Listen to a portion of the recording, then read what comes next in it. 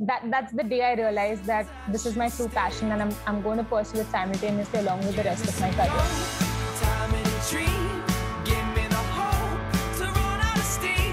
I have this unreasonable target of being financially independent at 21.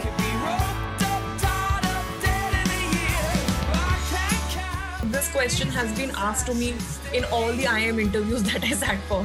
Why are you here?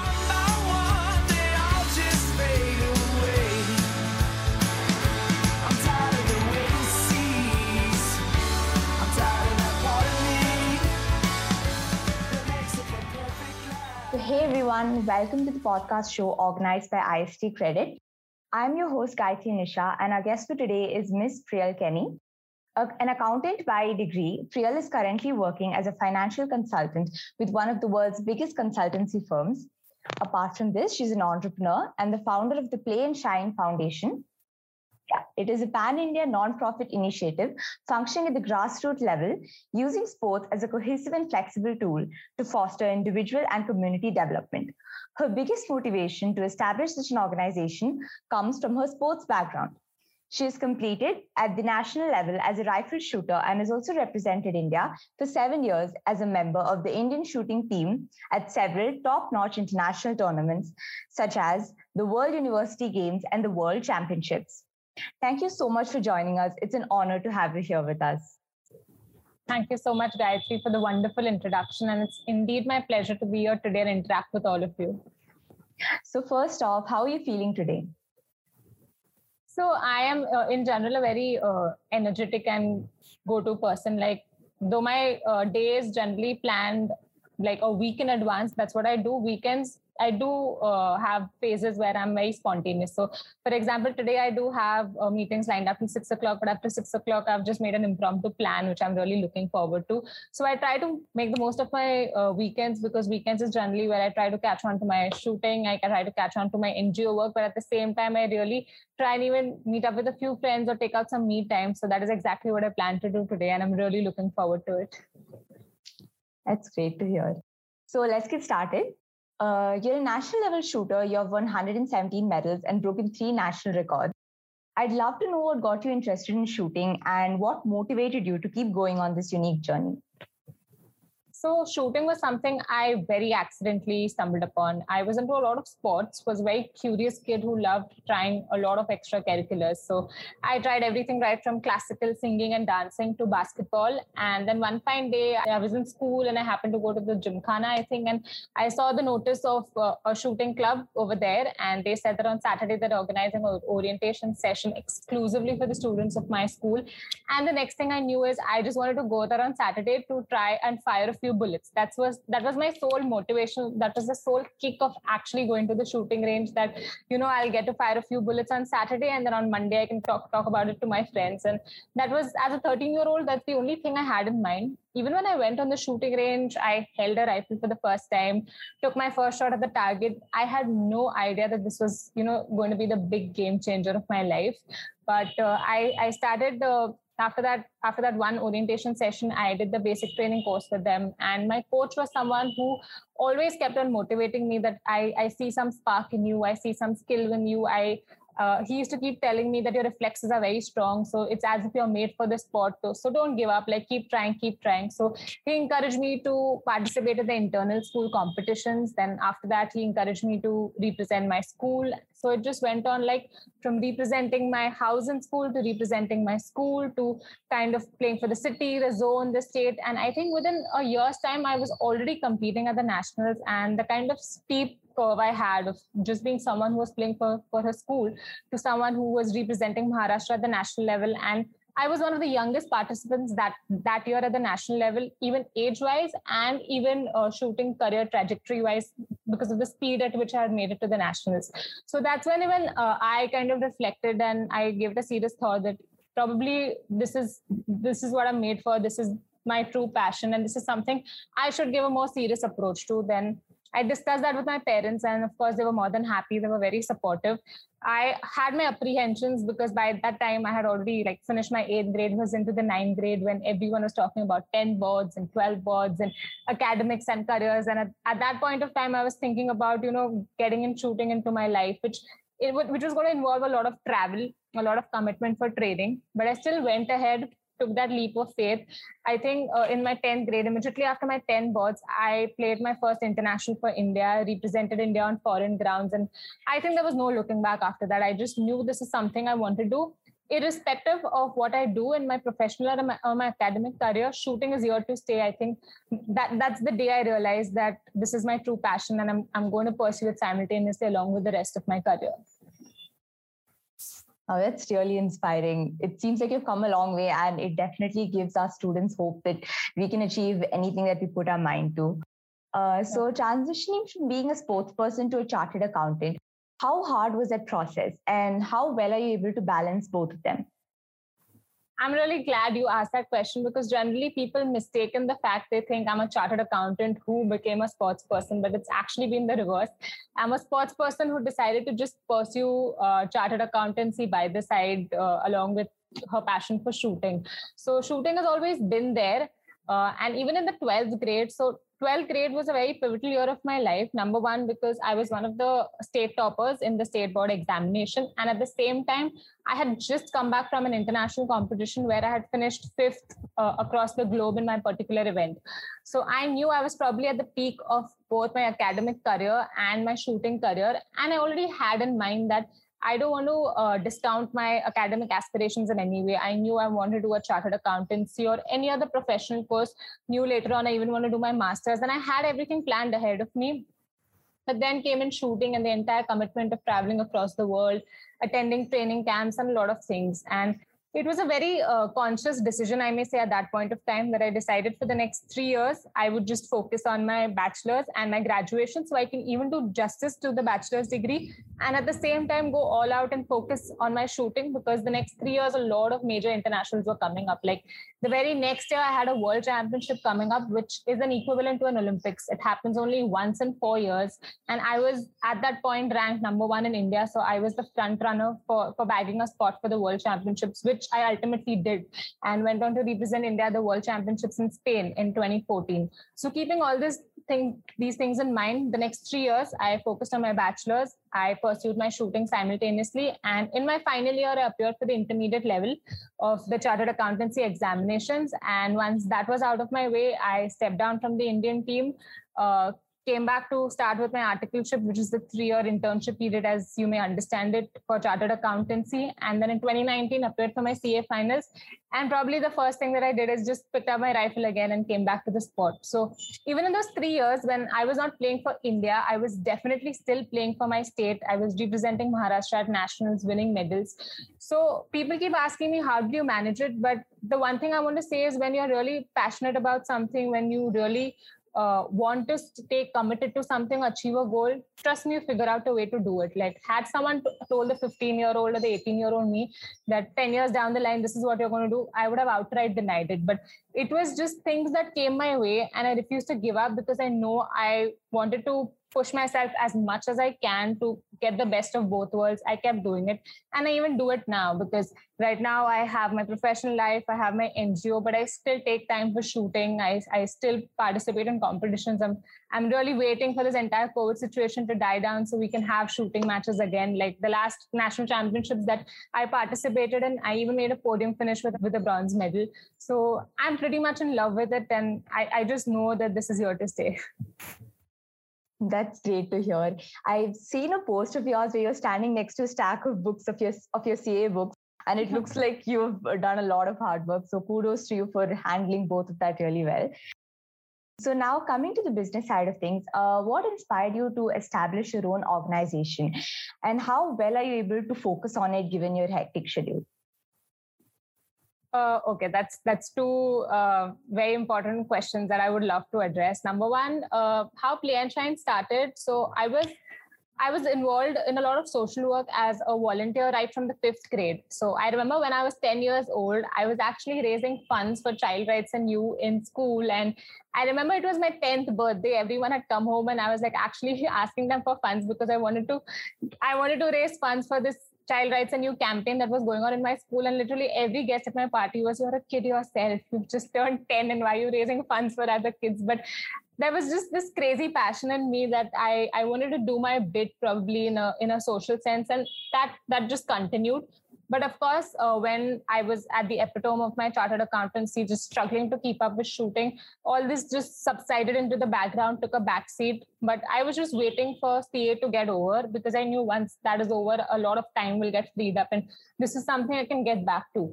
So when I was in the final year of my chartered accountancy, I started considering potential opportunities of probably which NGOs can I look at to work for, which social organizations are working in two sectors that particularly interest me is women empowerment and child development. So started looking out for opportunities here, started speaking to a lot of friends because I knew 1 year down the line, I wanted to zero down on one option and really go there and take up a probably more leadership role rather than just a volunteer of probably being a campaign head or a project manager or something. So I knew I had to initiate these conversations a year in advance.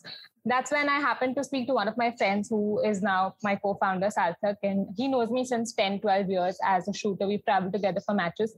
And he just told me that really you always look for opportunities to stay in touch with shooting and you want to even go back to the social impact space.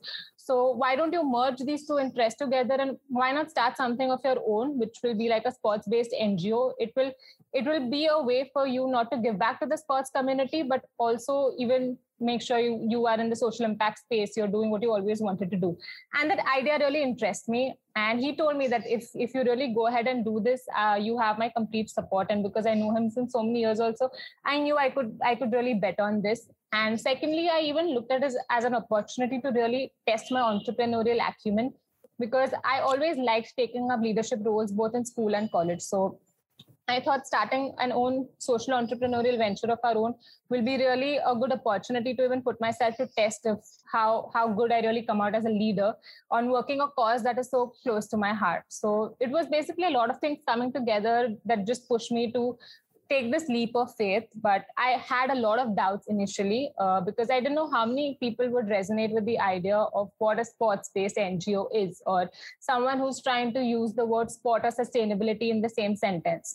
So we started off initially as a social initiative, tried to see how many people align with the vision, whether they understand the concept of a sports NGO. But within a matter of a few months, we knew this is working out. People are really interested in working for this cause. And then we took a conscious decision and went on to register ourselves as a separate legal entity, as a charitable trust. And I think it's been a wonderful journey. Whatever 3.5 years we've been around now, I've got to work on projects with the Tata Sustainability Group, Teach for India, Women in Sport in India. I was a part of a leadership program with the International Olympic Committee, and I even delivered a TED Talk, Sport for Sustainability. So I'm really glad people in India are understanding this concept that is not much spoken about. And I'm glad I was one of the first persons who was a sports person herself and initiated a dialogue about this. Yeah, I've actually seen that TED Talk actually. And you were talking about being a sports sociopreneur and how most people don't know what that is exactly. So can you tell us about what the Play and Shine Foundation is doing during this pandemic? Okay, so generally, since sports is the crux, we would ordinarily do all in-person workshops and events by which, we can teach children about sports. But now, given the entire online model and everything's moved to virtual teaching, we are trying and replicating that into a virtual platform. So since most of the beneficiaries that we deal with are children who absolutely don't know anything about sports. So here we're speaking of children who belong to villages and tribal communities. They don't know about sport. They haven't ever stepped on a sports field, worn sports shoes, or even worn any form of sports attire. So we knew this was an opportunity. Even if we are limited to the constraints of our home, there's still so much about sport you can teach them.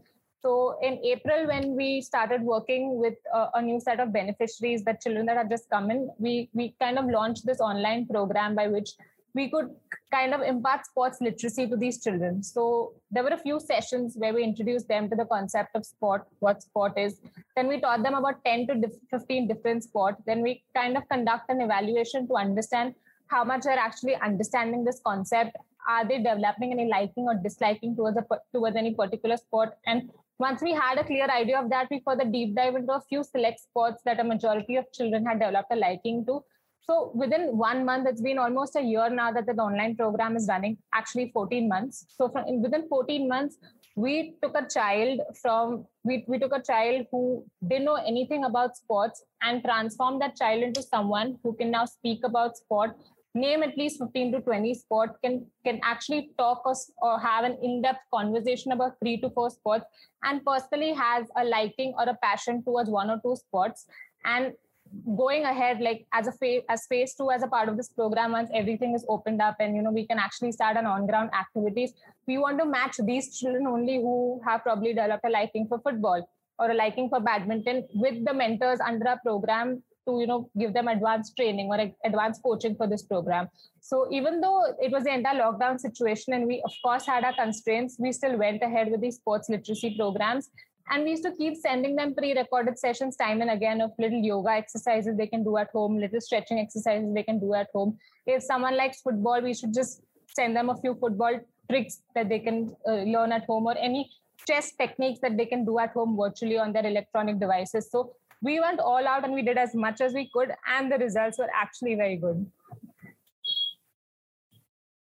That's amazing to hear. Now, talking about your experience as a financial consultant in one of the biggest firms, could you shed some light on it in terms of the work you do, the clients you meet, and what skills are required to succeed in this domain? So I am in consulting, and I think consulting is a very challenging domain. You have to always be on your toes. It's a very steep learning curve because every client project is new. There's a new set of problem that you're trying to solve. So you need to really have that kind of acumen because the work is not going to be monotonous at any point of time. Every day, some new client problem comes to you, and you have to come up with a solution for it.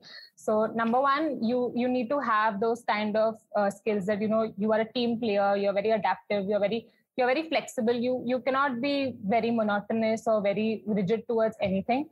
And secondly, if you find yourself in consulting and a direct client facing role, I would say you really need bespoke communication skills, because it's not the person who has the best solution or the best answer to everything for the client, but it's the person who can really communicate it well to the client that actually has the final win. So even if you really worked hard, you did your research, you came up with the best solution, if you cannot put that across, if you cannot communicate that well, I think as a consultant, that's a very big prerequisite.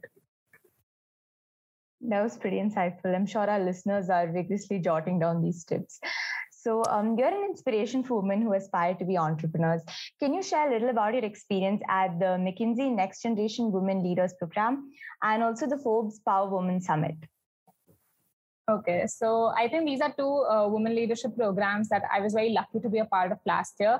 So starting with the McKinsey Next Generation Women Leaders Program, it's a leadership program that McKinsey opens for all women outside McKinsey, which not only gives us the opportunity to interact with other like-minded women, but also interact with a lot of women who are holding leadership roles in McKinsey and have really worked on some path-breaking assignments or projects in their careers. So it's largely a leadership-focused program where there are a few other things also involved, like there's a case solving workshop involved, there's a communications workshop involved. But the greater crux of it is why we need more women in leadership roles and why women can be equally good as leaders. And it's an amazing workshop. Like whatever 5 or 6 months that we had those workshops, there were a lot of recurring sessions, and more than listening to the other women leaders who came for me, even interacting with the other women in the cohort was an amazing experience, because I was a part of the APAC cohort. So I know of folks from Australia, I know of folks from Singapore, I know of folks from Taiwan, and it's crazy because through the power of the virtual world, you're just connecting with someone sitting in the other corner of the world. You're having insightful conversations. You're solving a case together. It was an amazing experience. I'm still in touch with all of them. So it's a great networking opportunity. And coming to the Forbes Power Woman Summit, again, it was an amazing learning opportunity. And over there, I directly got to listen to the likes of, Melinda Gates and a few other real amazing world women leaders who have started their own ventures from scratch and really scaled them up to become unicorn startups. So it's really amazing. And even Forbes has its own women entrepreneurs or women women leaders Slack channel, where they have these groups for Asia, they have these groups for America, they have this group for the Africas, and you can really connect with other women in your own geographic domain or other part of the world. And it really helps you to network. It really helps you to grow. It really helps you to take tips and interact with folks who have done so much more in their careers, or even interact with anyone. So I know of a lot of women who have been a part of these forums, have been a part of these summits, and actually found their co-founders there, and actually went on to now launch their own venture. So I would highly encourage everyone that don't think that it's a virtual setup. So what are you going to get out of these leadership programs you get out of these summits? Number one, networking is the biggest key takeaway. You find the most amazing people who not only open doors for you, which your degree doesn't, but you find potential co-founders, you find mentors, you find a lot of other people.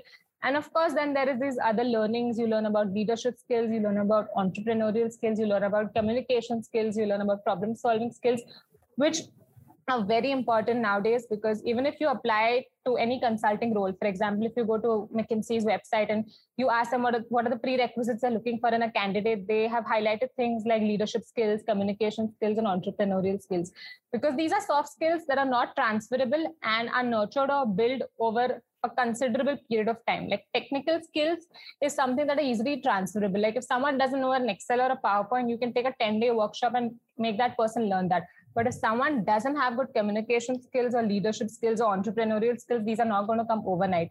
And these are skills that are picked up when you are a part of such forums, you lead about leadership, you interact with such women leaders. So I would highly encourage that this is the time where you can actually take advantage of it, because ordinarily you would have to attend all these summits or programs in person. Now you can just do them from the comfort of your home on your laptop. So you should actually be going all out and applying to them. Thank you so much for sharing your experience. It sounds like you had a lot of fun there. So you tried your hand at rifle shooting, chartered accountancy, consulting, and even entrepreneurship, and you were successful in all of these. So what do you think drives you as an individual, and how do you think a person can tailor themselves to suit different roles?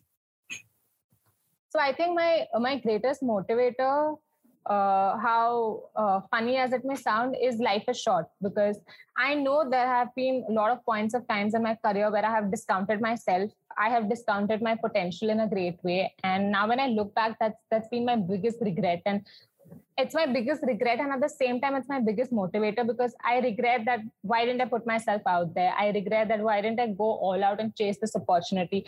I regret that why did I knock on a lot of doors that I could have knocked on and which could have opened up for me, and I would have been at a much better place right now had I made use of these opportunities. So I have a lot of regrets in life that I made earlier on in my career, and because I do not want them to repeat, because I do not want to discount myself again in my career or let go of any opportunities right now, at this phase of my career, I really go all out. Like I leave no stone unturned. I want to chase every opportunity, make the most of it. And most importantly, I think when you put yourself out of there, when you put yourself out of your comfort zone, failure is inevitable. Like sometimes you win, sometimes you learn. And I have faced failure time and again, and that's something I do not hesitate to own up. Like probably out of 10 times, I must have succeeded 4 times and failed 6 times. But the only reason I'm here is because I have vehemently refused to give up. And once you realize that you start taking failure positively, you start looking at it as nothing but a stepping stone to success, you start accepting constructive criticism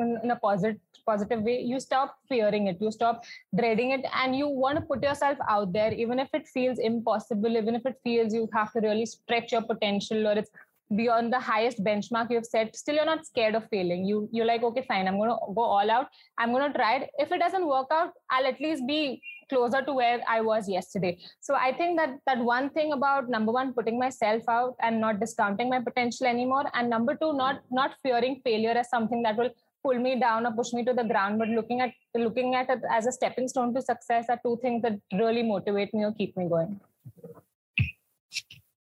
That was great to hear. So what tips do you have for students like us to help us step out of our comfort zone and achieve what we want to do in life? So I think that's one thing that you rightly mentioned in the question. That's one thing I would like to highlight or reciprocate again, that put yourself out there. Don't discount your potential or think you are not competent enough, or you don't have what it takes. You don't have you don't have the potential to. Trust me, when you put yourself out, it feels weird, you feel out of place, but only then you realize the true extent of your potential. And it doesn't disappoint you. You always learn something new when you put yourself out there. Your greatest learning lies out of your comfort zone. So now I know, of course, attending college from home is not a great thing. It's always better to be on campus. But always look at the good thing of the lockdown. So I know you all are not on campus or attending things from home, but there are so many other things you can do. So I would say this is the time you can really experiment. This is the time you can take the calculated risk. You want to launch your own venture, like start talking to people, do it on your own, or probably like identify a potential co-founder from someone you really know from your class, like launch your own venture, see how it goes, how much you thrive, whether you can scale it up, whether you can build it, whether you can launch it. If you want to do internships, this is the best time in the world because you don't have to physically be present for the internship. Everything is virtual. So don't limit the potential of your internship. Don't apply within your own city, apply anywhere in India. In fact, I would highly encourage you to apply for international internships because a lot of companies have relaxed all the norms that they generally follow for in-person or physical relationships. So please put yourself out there, apply for international internships, apply for international research opportunities because you may not be required to fly down, apply for international projects. Like really put yourself out there. You want to start your own blog, do it, because this is the extra time you're going to have in hand, which otherwise would have been, you would have dedicated, like if you were in college, the time to travel to college, if anything else would have been happening. So whatever extra time you're having, invest it into starting your own blog, invest into starting your own podcast, YouTube channel. This is the time that you can actually go all out and try everything.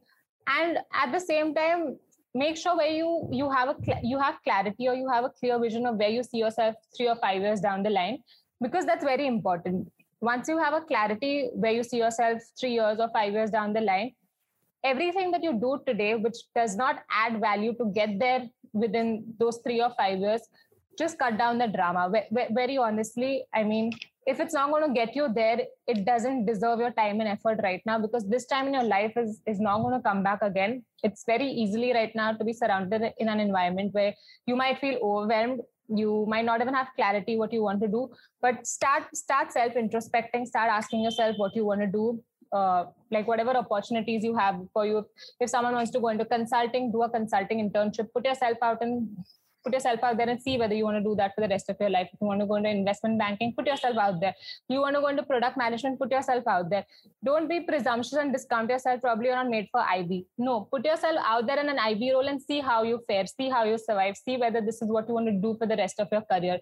Don't be presumptuous and don't go after a herd mentality that, oh, my friends all are going for finance. Probably finance is where the meat is or where I should be. All my friends are going to product management. This is where I should be. Self-introspect, have that clarity, jot down your 3 or 5 year goals and do everything it takes to get there and cut out everything else, very honestly. Thanks for that encouragement, Priyal. So with that, we come to the end of today's session. It was wonderful having you talk about business, consultancy, and sports as well. So I'm sure you've inspired our viewers by sharing your personal experience. Thank you so much for taking our time to do this, and we wish you the very best for all your future endeavors. Thank you so much, Gayatri, and the entire team for having me here today. And anytime anybody wants to get in touch with me, I'm very much accessible on LinkedIn. So feel free to drop a note or reach out to me, and I'll try and help you out as much as I can. If it even means getting onto a Zoom call or a coffee chat to discuss more, I'm always up for a good conversation. Definitely. And I would also like to thank our listeners. Until next time, stay home and stay safe.